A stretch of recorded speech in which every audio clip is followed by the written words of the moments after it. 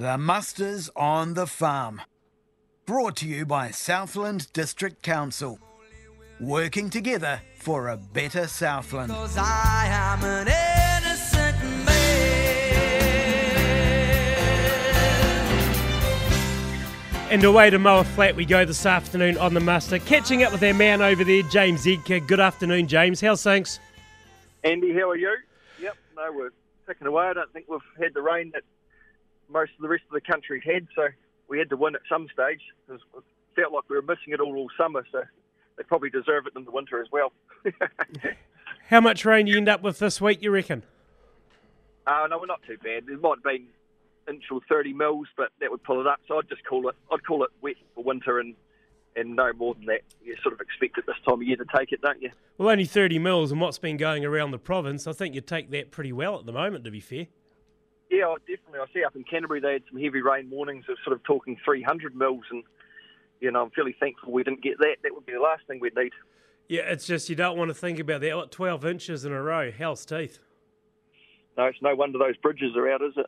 Yeah, exactly. And further upfield, people are having those issues through South Canterbury, etc. So our thoughts are with them as well, because we certainly know that Mother Nature can be cruel, especially with rain. How's everything going anyway, mate?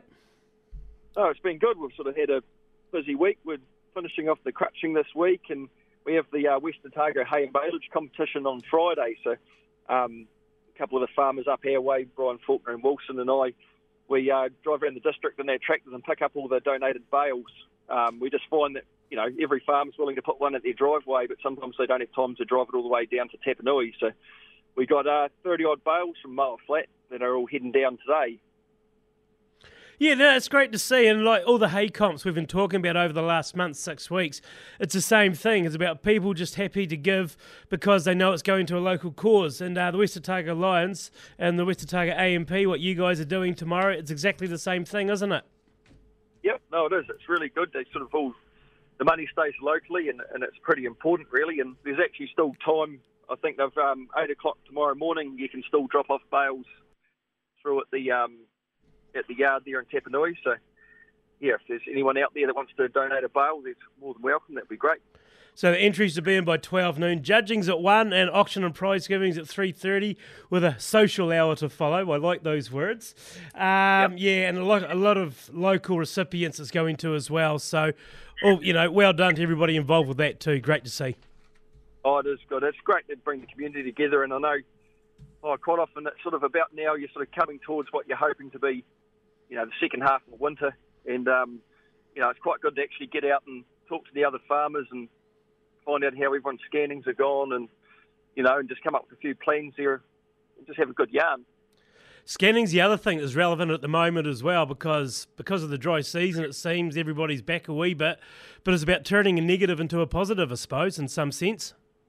Yeah, well, I think it's just about always try and look backwards and take hate to use the word learnings, but what you need to learn, and then really you got to look forward, don't you? I mean, it's already done. There's no way to change it. So we're certainly having a bit of a think on farm about that year. I wrote down a couple of wee things there, but what me and the boys have been talking about, and just little things like, trying to get good singles when we convert them, and some of those poorer lambing paddocks that you always lamb twins in, you never sort of want to lamb twins in. Well, it's a year you'll be able to lamb the singles in there, and there's lots of little bits and pieces of ways of getting 1% here, 1% there, and hopefully making up some of it.